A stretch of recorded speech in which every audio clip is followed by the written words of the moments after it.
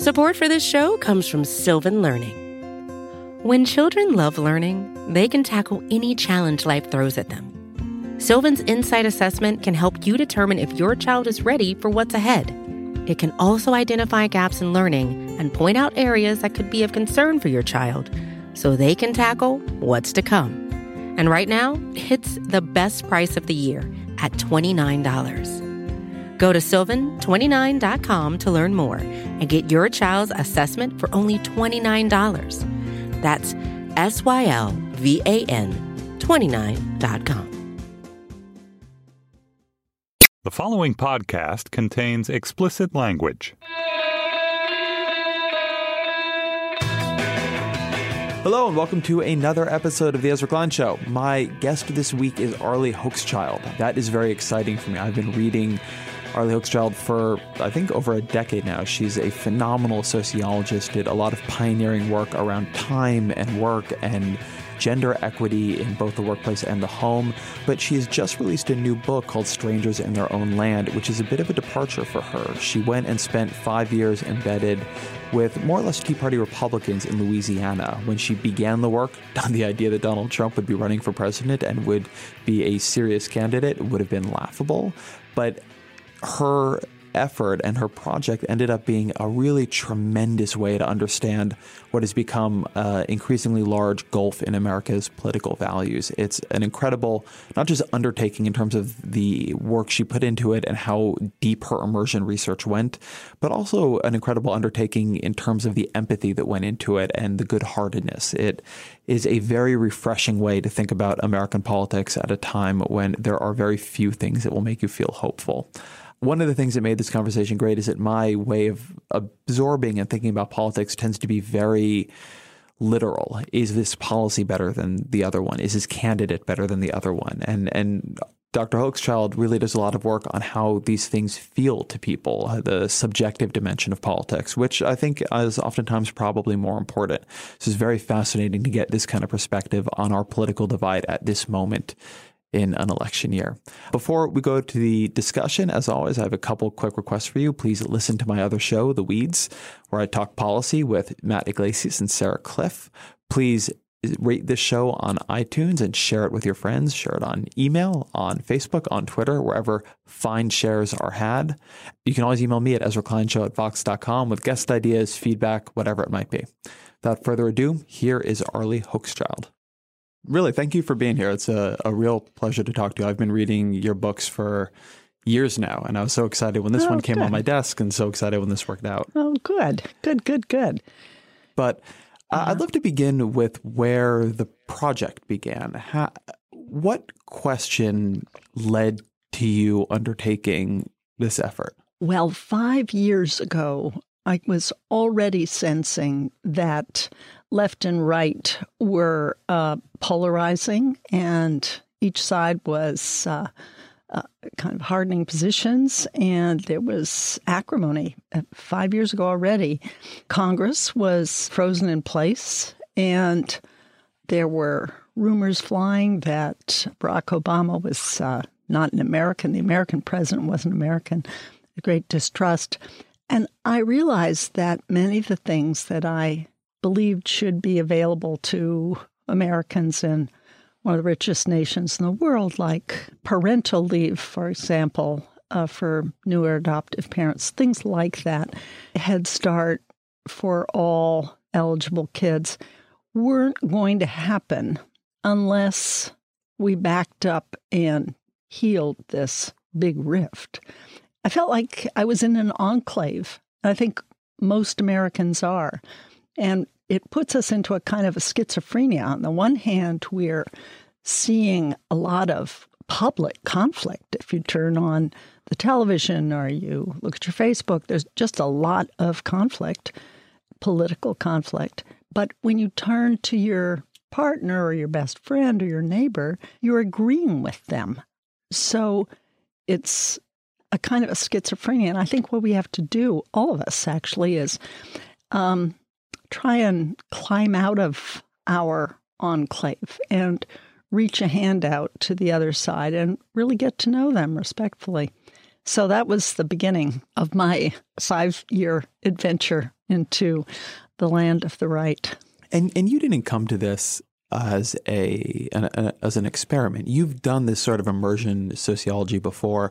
And so before we jump into what you did here, I'd love to hear a bit about what are the tools of your work. When you approach a project like this, when you approach this question of leaving your comfort zone, of trying to understand people who live and think in a different way than you, what do you bring to it that is different from someone who maybe hasn't had your training and hasn't had your experience, but could have the same idea? Yes, I think the main thing that I bring to it is a desire to take off my own alarm system. That is to really set aside my own beliefs and where I came from and really take as my challenge and joy and task leaping over what I call an empathy wall to really stand in the shoes of the other person. It's actually a wonderful thing to do. You have enormous differences with this other person, but you really get how they got where they are and respect it. And then you can look for crossover issues on which, you could cooperate. And I think there are a lot of them. We'll probably get to that. That's the thing, I think, it's the training, to take off your alarm system, to don't go in saying, well, I'm going to convince these people that I'm right. That's not the purpose.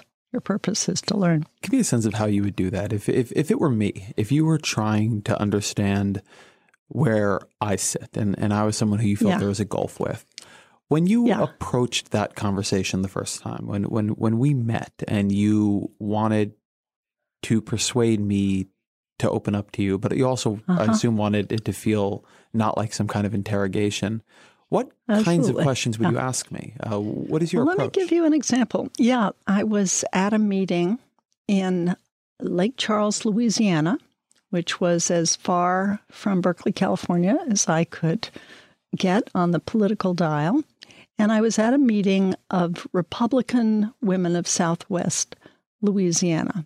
And across the table was a very bright, warm woman, gospel singer in the Pentecostal church. Her husband was a minister there.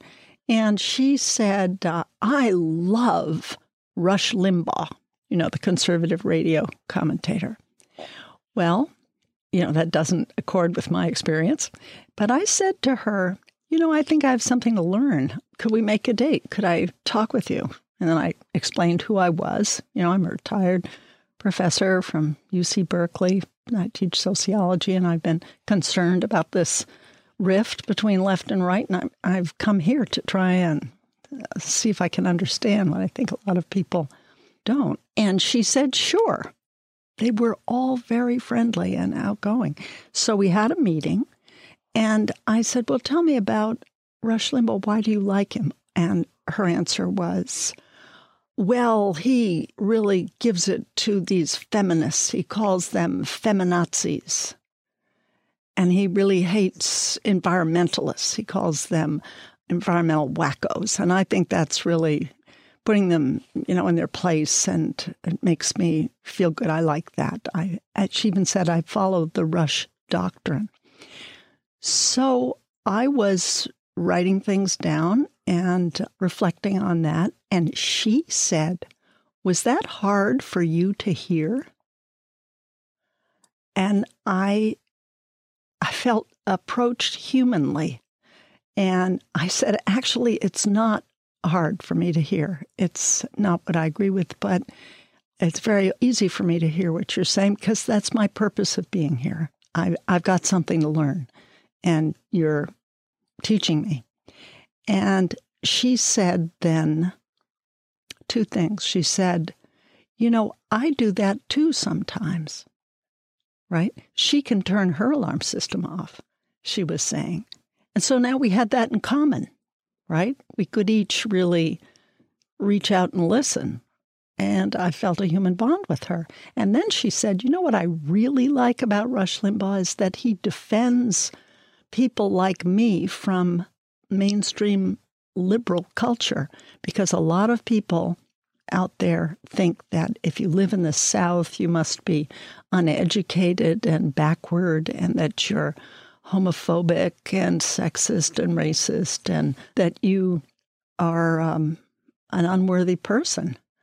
So I learned a lot in that 5 minutes, that she felt seen and denigrated, and that Rush Limbaugh was defending her against that denigration. So anyway, that's an example of how I would approach such a person and how quickly the chemistry can change if you do approach a person in that way. I'm fascinated by the metaphor of turning off your alarm system, because I've spent a lot of time reading about the ways in which our minds and our bodies work when we come into contact with ideas we find threatening or offensive. And people can feel it. Just go right now and read an op-ed that you of somebody who you really disagree with and who won't treat your ideas with much respect or gentleness.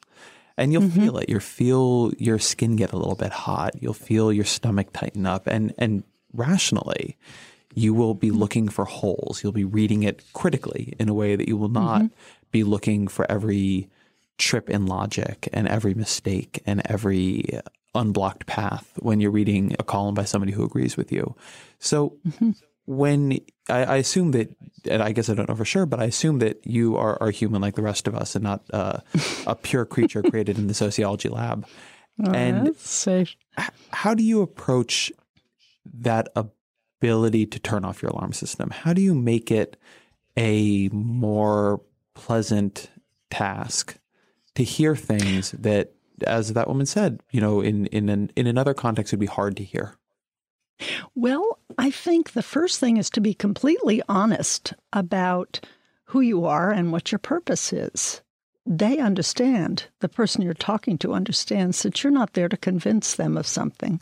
You're there to really learn and get the hang of and the feel of life as it is for them.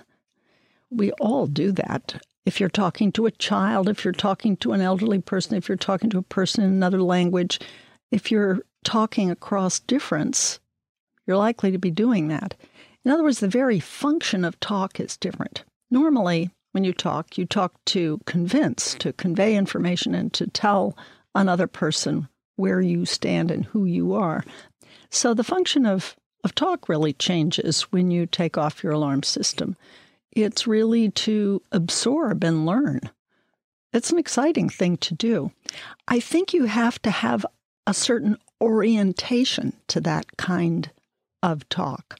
In other words, when I set out to do the research for Strangers in Their Own Land, some people said, "Why are you going to do that?" As if we were at war and I was crossing the lines and giving aid to the enemy. It was an orientation that taking your alarm system off is disarming, quote, your side. Well, I had to just say back, no. If you want to compare it to anything, it's a diplomatic mission. It's, well, look, we can work this out. Let's see what the basis of that could be. We are all American. So others would say, "Oh, I don't know how you can do that." They're going to say these distasteful things. I would urge more curiosity. I have not had a more interesting, and I would even have to say fun, experience doing research. I've now done 9 books than this, and I think it's because of the relationships that they permitted me to establish. And it's not just I that's reaching out. They reached out back to me, and we each knowing that the other had fundamental beliefs that were very different. Before getting into what you learned in these conversations and what the beliefs are, I want to talk about one more dimension of what you were attempting to accomplish, because I've actually been thinking about it a lot. So my background is I'm a policy writer. And so the way I tend to interact with American politics is trying to decide if something is in my view, given the research I can find and the information I can find, right or wrong, good or bad, right? Is this policy better than another? Will this tax plan add up? And you talk about how you were going and what you were interested in. You gave this quote to my colleague, Brad Plumer, that what I'm really interested in is understanding how people feel. That I'm not focusing pragmatically on policies, but trying to get into what it would feel like to be a person with that set of experiences. And I was thinking a lot about how that's a different axis of American politics. So we tend to talk a lot about the right and wrong, right? And sometimes probably trying to frame subjective views that maybe emerge from values that are not really open to argumentation as objective questions of fact and efficiency. But what you've done here is frame it completely differently, that it almost, in this work, it didn't matter who is right or wrong. It didn't matter if the stories and the views you were being told were backed up by evidence, that they were experientially true to people. And as such, they were really influencing how people engage with American politics. And thus, it had to be dealt with correctly. Is that? What I did was first go in and interview 40 members of the Tea Party or supporters of the Tea Party in rural Louisiana. And I interviewed them repeated times, and I asked them, could you show me where you were born and where your school was? Where did you sit in first or second grade? Were you at the front row? Were you in the back? Could we visit the church you went to? Where are your parents buried? Often quite close by where they are. They are really people of location. They love their communities, feel attached to them, and talked about a range of things. We did things together. They would show me where their children went to school. We would go fishing together, go to a fish fry, go to the gumbo cook-off. And after a while of doing this, and I interviewed 60 people altogether in the 5 years, so 40 really Tea Party supporters and now Trump supporters, and 20 people who could help me understand the 40s, so 60 altogether. 4,600 pages of transcribed interviews, so I did a lot of listening. But the second thing I did was, on the basis of what I learned, to propose a metaphoric deep story, I call it. And that's really the basis of the approach in Strangers in Their Own Land.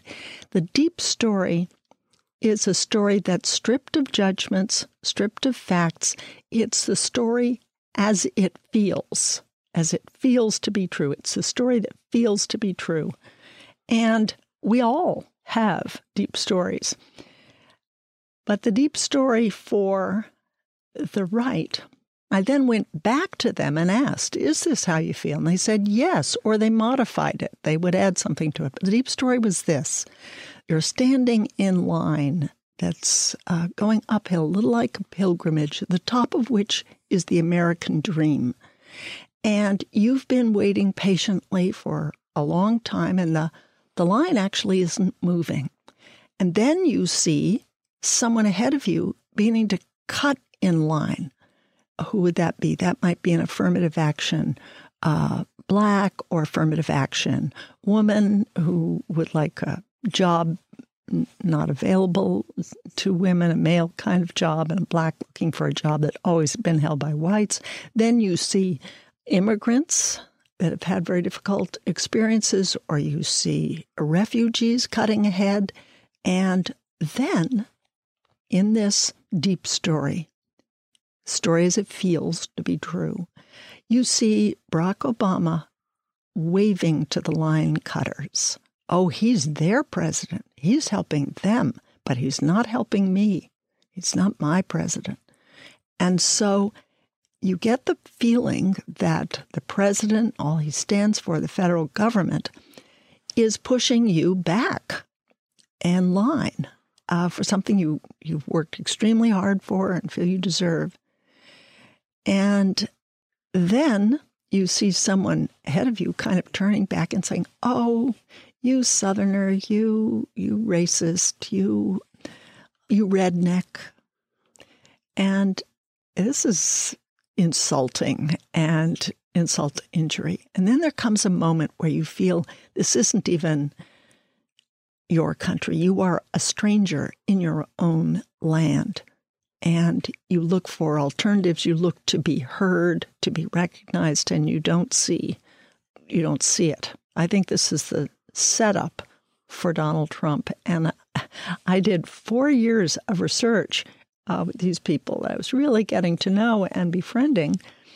And then last March, I went to the rally for the primary in Louisiana, where Trump gave a speech.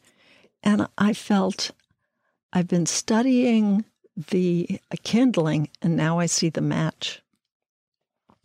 So the deep story is the main point. It is what it has been called the objective correlative to how people feel. Mine is an emotions-based approach, and it's different from other approaches in that focus. And it isn't just the right that has emotions, of course. The left does too. We all do, and we all have deep stories. But I think what we need to do is get a conversation going, deep story to deep story, with some empathy for that of those who differ from you. So I think what is so interesting about the deep story you tell for Trump supporters, and it feels true to me. It feels true to the emails I get. It feels true to the people I interview. It feels true to the things I've seen on the campaign trail this year. And on the other hand, what is tough about it is a very depressing story. And this is where I'm curious about how your approach, how you see your approach aligning with approaches that have to make the trade-offs of a final policy recommendation, right? Because, I mean, when you're talking about will we do X or will we do Y, or should you vote for X or should you vote for Y, ultimately these stories, and as you say, there are many of them, they have to resolve down into a judgment about what is true and what is not. Your argument that people feel deeply disadvantaged, I think, is very true. But then it also runs up into this question of, well, have they been deeply disadvantaged? Mm-hmm. This idea that all these African Americans and Hispanics and immigrants are cutting some kind of great line in America is very hard to square with the history of this country. It is very hard to square. People talk all the time about how Trumpism is motivated by economic anxiety. But objectively, African American and Hispanics have done economically worse in recent decades if you just look at sort of where their absolute levels are and to some degree where their growth levels are. You do not see a story that quite would back up. If it's all economic anxiety, they should be supporting Trump too. And so where does that leave you? How do you think about these things when they're in tension? Well, what you're saying is the deep story subtracts facts as well as judgments, and that's a problem if a deep story doesn't accord with facts. And the facts that you mention partly don't accord and partly do. We're looking at older white men. That's kind of the core group for Trump supporters and Tea Party supporters. There are big differences in a lot of beliefs between those two groups. But at the moment, Tea Party is leaning and planning to vote Trump. What to do with the fact that the deep story doesn't accord with the real hard knocks that blacks have had and immigrants have had and refugees have had? Well, I think that's what has to be talked about. But the way to talk about it, I mean, I don't have any easy, slick solutions here. I mean, we do differ on what the facts are. But what I would say is the way to talk about it is through acknowledging deep stories and through crossing the empathy bridge, and also kind of looking at the facts they do have on their side. And this is why the subtitle of my book is Anger and Mourning on the American Right. The mourning is in response to felt losses, some of which are real and don't have an easy policy fix. They are increasingly demographically on the decline, for example. Well, what are you going to do about that? And they feel that being religious people, that there's a growth of secularism and that being a devout believer is less respected. Well, that's a long-term trend. They also feel marginalized for their cultural attitudes, that they are pro-family, pro-life, and the law of the land has not supported them in those two beliefs.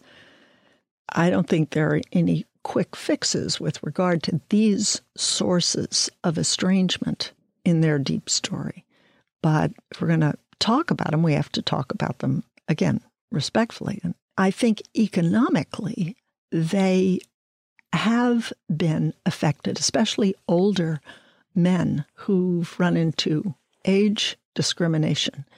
And while they aren't on the unemployment lines, most of the right-leaning people I came to know, they tell me that in so many words that the difficult lives they saw blacks lead could hit them too. In other words, globalization and the offshoring of plants and the high automation of plants, the imports of foreign labor, these trends hit blacks first, and now it's the whites' turns. So that isn't fantasy. I think that's true. They have a point. One of the places that leaves you, though, which I think is a very interesting space in our politics right now, is that we are trying to mediate between what people say their grievances are and what we believe their grievances to be. And I think that's something you did here, but I think it's something that we hear really all the time now, where somebody says, I want fewer immigrants to come into this country. I'm afraid of them bringing crime. I'm afraid of them putting pressure on jobs. I'm afraid of the role that they are having in changing our culture. I thought it was, in some ways, a tremendously telling moment when recently, I think it was a Trump surrogate, said, if you don't elect Donald Trump, there will be a taco truck on every street corner.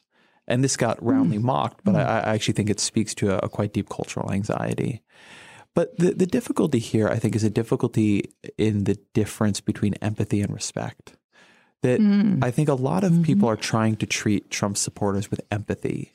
And what they do there is that they try to align using a sort of double bank shot the grievances of Trump supporters. What do you mean double bank shots? Sorry, it's given that I don't play pool, there's no good reason for me to be using trick pool terms. They try to align in a somewhat complicated process the grievances being expressed by Trump supporters with the sorts of grievances they think are legitimate. And so you have a lot of this transmuting people's racial anxiety into an economic anxiety, right? The sort of joking way people talk about this is no matter what the grievance is, liberals always want to offer the supporter a tax cut, right? As if everything can be solved with a middle class tax cut. And so there's this effort to create empathy by aligning and saying, well, the right wants that too. Right, the right wants that too, although for a different class, I think. But then there's an issue of respect.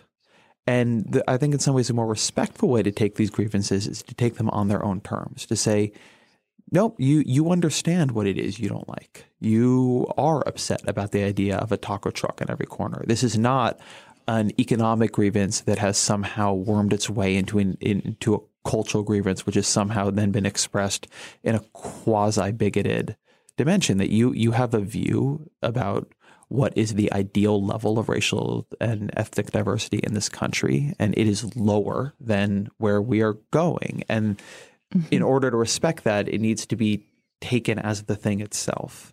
And this feels to me like a place people are really having trouble. And it's a place I was thinking about a lot throughout your book, that the work of empathy to some degree is a work of reading ourselves into others. And the work of respect is sometimes the work of taking others at their word and not trying to read ourselves into them. How do you think about navigating that territory? I see it differently. I think empathy becomes the primary basis of respect. In other words, empathy, you're not giving up your knowledge or your beliefs about what's good. It's simply reaching out to the experience of the other person. And once you've done that, you can have a respectful discussion of your differences. Empathy doesn't alter who you are or your knowledge perceptions. It enlarges the ground on which two or more people can stand. So I don't see the one as enemies of the other. Can I push you on this just a little strangers, bit to sharpen the point just for a moment? The reason I put them in opposition, and I recognize you're very much right that I think in most times these things are not in opposition, but is when you get to the point where taking somebody's position seriously makes empathy for that position harder. And I think that's where people are trying to do this double move, where it's very hard for people who have a very deep commitment to diversity and pluralism to respectfully engage with the idea that we should just have much less of those things. Well, if you've crossed over the empathy bridge, you can begin to look at the facts on which each position is based in a different spirit. Appendix 3, the last appendix in Strangers in Their Own Land, is a fact check. And I begin by saying, often when I was interviewing people, I felt as if we were living in a different truth. And, I had to check myself what the facts were. And so my research assistant and I, it's all carefully footnoted, took a number of issues. For example, in my conversations, I often heard people say, so many people work for the federal government. I think 40% of Americans or 30% of Americans work for government, too many public employees. Well, I looked it up. It was 1.9% work for the federal government. If you add in state employees and local county employees, and this includes teachers in public schools and nurses in public hospitals, and you add in the active military, it came altogether to 16%. So that's a long ways from 40. And, we can look at that and understand how, a perception can be exaggerated. But I also looked, for example, at birth rates of Black and white women. It's often said, well, so many Black women have a lot of children so they can stay on welfare, or have more children. And these were often whites who came from very large families. Actually, the birth rate for Black and white women is the same. So just some fact checks that have to be looked at, not in the spirit of ammunition, but in the spirit of just where are we? The spirit in which you do your fact checks is hugely important. That is the point of my book. We've got to get into a different spirit of difference and then look for crossover issues. And you would be surprised the number that I discovered. One man, for example, just on crossover issues, kind of said, well, we ought to get money out of politics, both sides. I thought, wow, great. Yeah. Let's do. I didn't realize that was something on which we could really agree.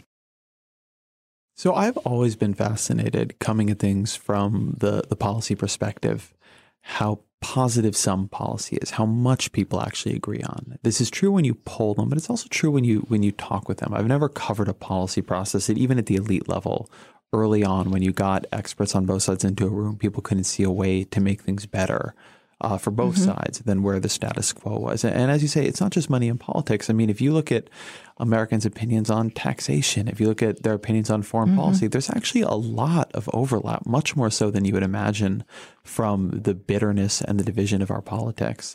That's right, the environment. And the conclusion I've come to is that while policy and issues are often positive sum, elections and political and politically relevant identities are often quite zero-sum to people.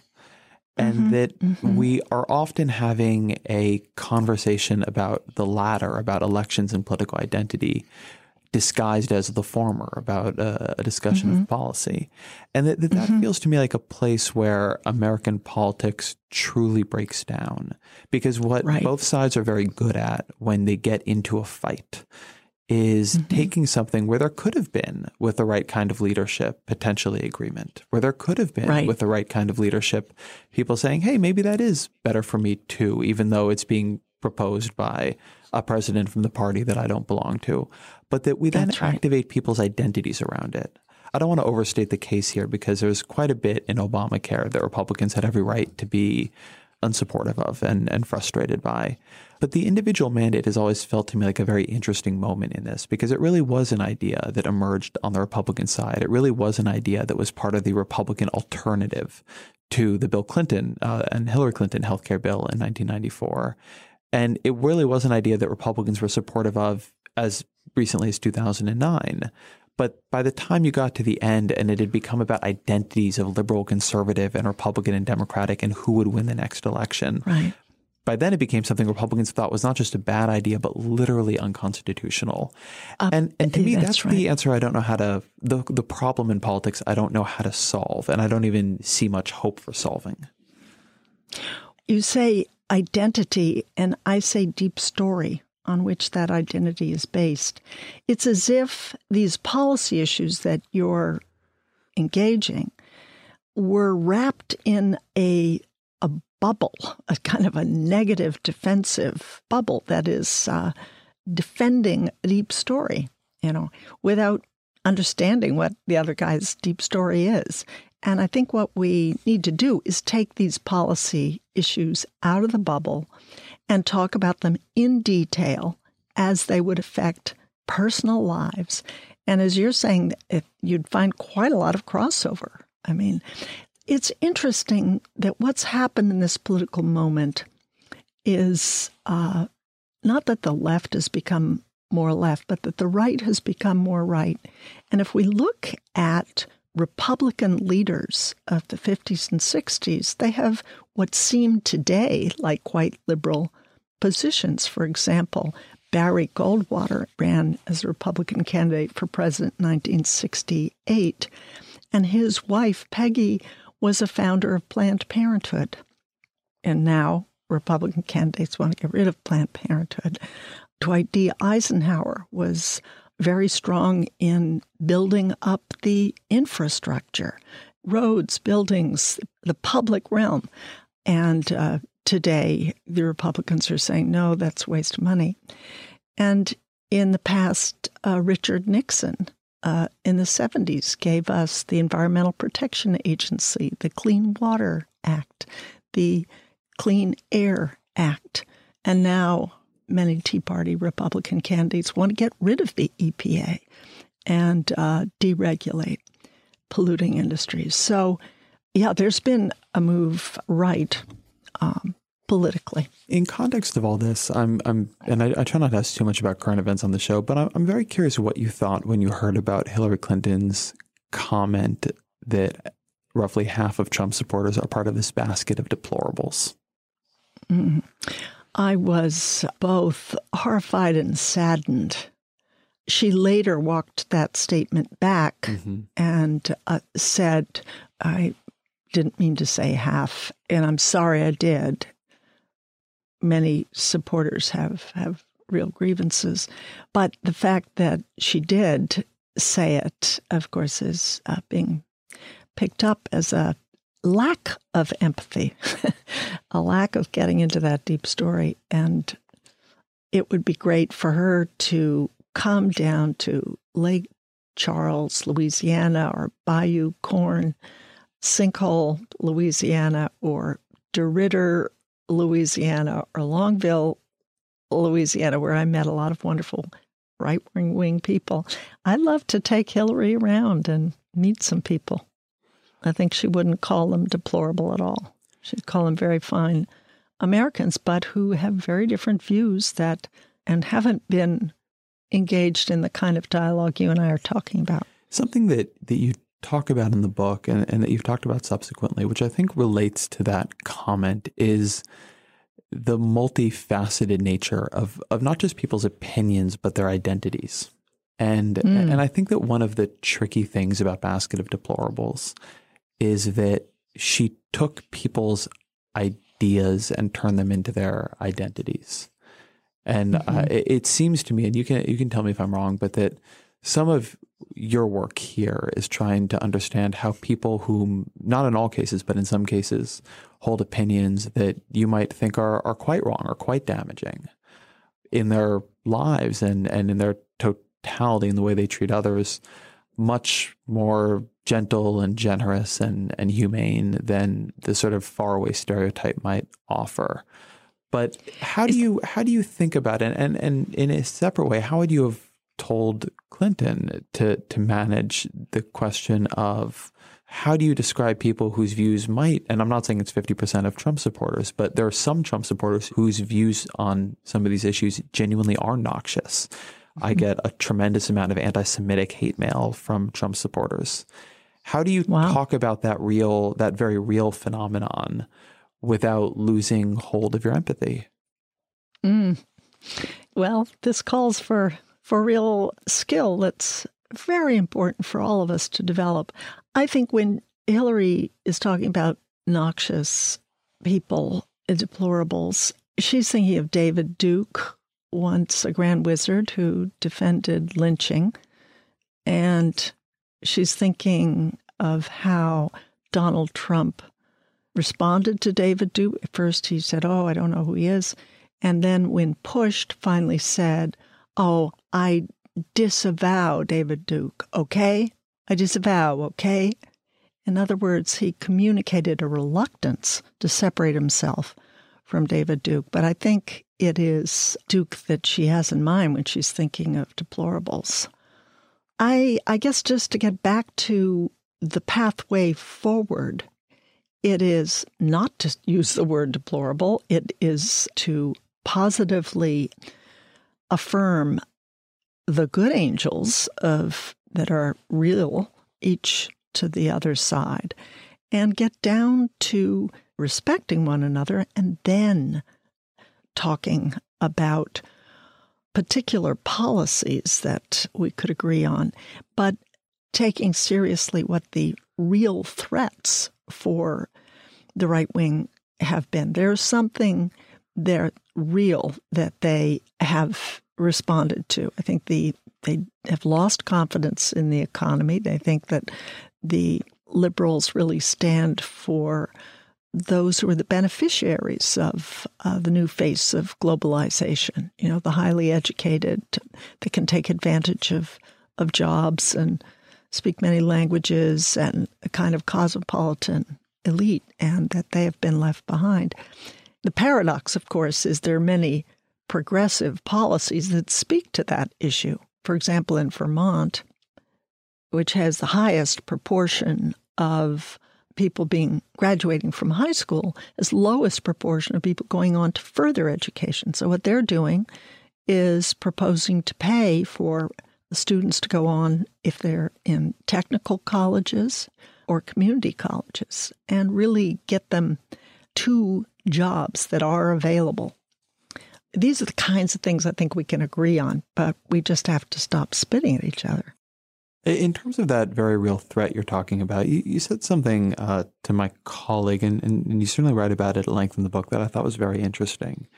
And you talk about how for some of the white men that you met and that you worked with, they felt at the cross current of, on the one hand, a societal belief that white men are privileged and are dominant in the society, and their own very real experience that they clearly were not privileged and are not dominant in the society, that their ideas, that their life is perhaps looked down upon by cultural elites, and that of their bank account does not reflect any deep dominance of the American economy. And so that the privilege of whiteness and maleness was something that they were, on the one hand, expected to atone for, perhaps through things like affirmative action, but on the other hand, something that they did not feel they were benefiting from. Never trickled down to them in the first place. Right. And that in that space, there was quite a lot of resentment that could grow. And I'm curious what you think should be done about that. Might be too facile, but But how do you think about that? It is, I think, a very difficult thing where we tend to talk in these large generalities about large groups of people in this country. And on the one hand, I do think it's empirically true that whiteness and maleness has been an advantage. And on the other hand, it's also true that not everybody who is white and male has had it easy. And these things, as people negotiate the averages, end up in many cases being very frustrating for those whose experiences are not well described. The problem here is the great silence in America about social class. Not all white men are created equal. Some are rich and some are poor. Some are born in homes with a lot of books in the living room and summer vacations where they get time to read them. And some are born with no books and they're working from the first age they can with no inclination or no opportunity to read. So just taking an example of that. And America, has really got a blind eye on class. And this is what this is about. And we have to look at some of the recent studies, and I cite one in Strangers in Their Own Land. For blue-collar white men, they were very similar to upper white-collar white men in 1960. Both upper and lower class were likely to get married, to go to church, to volunteer for the community, to spend time with their children. But in 2010, the upper stratum, the top third in income and education, were still pretty much like they were back in the early period. But white blue-collar men, the bottom third in income and education, looked very different. They're more likely to be not living with the mother of their children, not involved in their children. They didn't go to church, didn't volunteer for the community. They were more depressed. Actually, Charles Murray, who's written a book comparing whites of different classes, and has concluded, well, there were two things that blue-collar white men do more than they did 3 decades back, and that's to sleep and watch TV. And he then concludes, oh, well, that's because they have lost their morals. I think, from my emotions perspective here, they've lost their morale. They're depressed. They don't see a future, and we've got to grok that. And that's why, again, I put anger and mourning on the American right. And white men see kind of a bleak future ahead of them. They don't think globalization is good for them. And they're right about that. So Hillary Clinton, instead of putting down people as irredeemables, needs to be getting together some economic policies that really appeal to the high school educated blue-collar white man. We talked a lot about the ways in which maybe white men are less advantaged, but one thing that's in this moment than they have been at others. But one thing that I think is changing is, and particularly in Hillary Clinton's campaign, is an increasing focus on some of the problems that women have had that have been central to them, but not central to American politics. And particularly because you mentioned some of these policies early in our discussion, things like paid parental leave, shift scheduling, sick days, etc. We seem to be opening up a debate about a politics of time and who controls that time, you or your employer, your employer or the government. What are you able to take from that time? What happens when you do take some of that time to raise a family and then come back to the workforce? I think that, to a large extent, is what the equal pay for equal work debate is about. I'm curious if you see this as something that is genuinely changing or a sort of epiphenomenon that comes back and forth in politics and is going to have a bit of sound and fury but signify little. there is a politics of time. And if we turn away from that issue, we're going to put great pressures on families. And the right cares about the family, wants a strong family. The left cares about the family, wants a strong family. So this would be a basic crossover issue of the family-friendly workplace and giving workers more flexibility and time to be with their young children, but just time in general. I'll give you an example of a man I met who grew up on a sugar plantation. The book begins with my description of that plantation. He's showing me around. And so he grew up in the Old South. This is a white man of 63.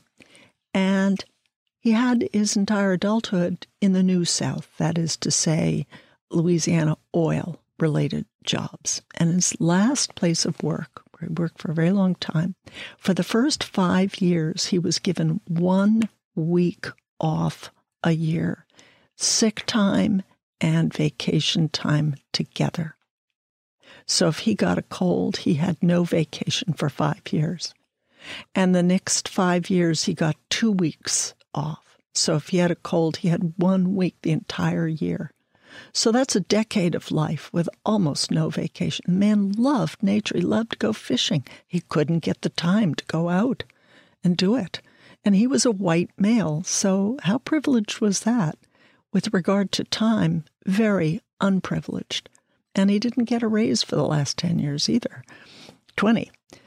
Time is an issue for both sides, and it's a great crossover issue. Do you think that both sides will take it on, though? For all that supporting families and parents is a core part of conservative ideology, there has been much more reticence to interfere in contracts between employers and employees that might not be conducive to raising a family. There is a measure before Congress now for state-of-the-art care for 4-year-olds to sort of, it would be a high investment issue. But remember that women on the right are generally poor, generally need to work. Every woman that I interviewed was working for pay and up against some difficult conflicts. And they may talk about the stay-at-home mom, but they aren't stay-at-home moms. They can't be. In fact, they're more up against this kind of time pressure than a lot of liberal women are who have higher income. So I don't think we've even begun the conversation we could have to get up some measures that would bring relief to working parents. Yeah, I think that is very true. Let me ask you a question. We traditionally used to close out this podcast and these conversations. What are 3 books on these topics or others that you would recommend to the audience that have influenced you or have mattered to you and that you think people should read? Well, let's see. One would be Robert Kuttner, Kuttner, Everything for Sale. And it's really a discussion of the growth of the market and the increasing power of corporations. It really explains how corporations with globalization can move around the world, and they've undercut unions, and they've undercut governments. Governments are now on bended knee competing for corporations to put down roots on their soil. So the whole power dynamic between these large multinationals and national governments has been increasingly altered. And I think that's the lay of the land that's led to the rise of the new right, that there's feeling, whoa, we better adapt to that it's going to be scary now, and governments can't protect us, and we've got to do what the corporations want. I think it's one response to the new face of globalization that Kuttner really lays out in a way I found persuasive. I guess I also have learned from George Lakoff's Metaphors We Live By. I was inspired by that to in a way, look at what the underlying metaphor was that accounted for and in a way described the feelings, evoked the feelings. What has to be true to evoke the feelings people feel? That's what the deep story is. And it's really inspired by metaphor and the premise that we do think and feel. Well, he says think. I extend that to feeling in stories and metaphors that extend into stories. So I found a lot of use in that. I'm not sure on the third. Let me demur on that. Fair enough. Well, this has been wonderful. Arlie Hochschild, thank you very much. I really appreciate spending the time. The book is Strangers in Their Own Land. It's fantastic. I am reading it. You should read it. And thank you for being on the show. Thank you. Thank you to Arlie Hochschild for taking the time. Her book really is great. I really do recommend it. Give it a shot if you haven't. Thank you to my producer, AC Valdez. The Ezra Klein Show is a production of Vox.com, which you should all be reading, and Panoply. And I'll see you next week.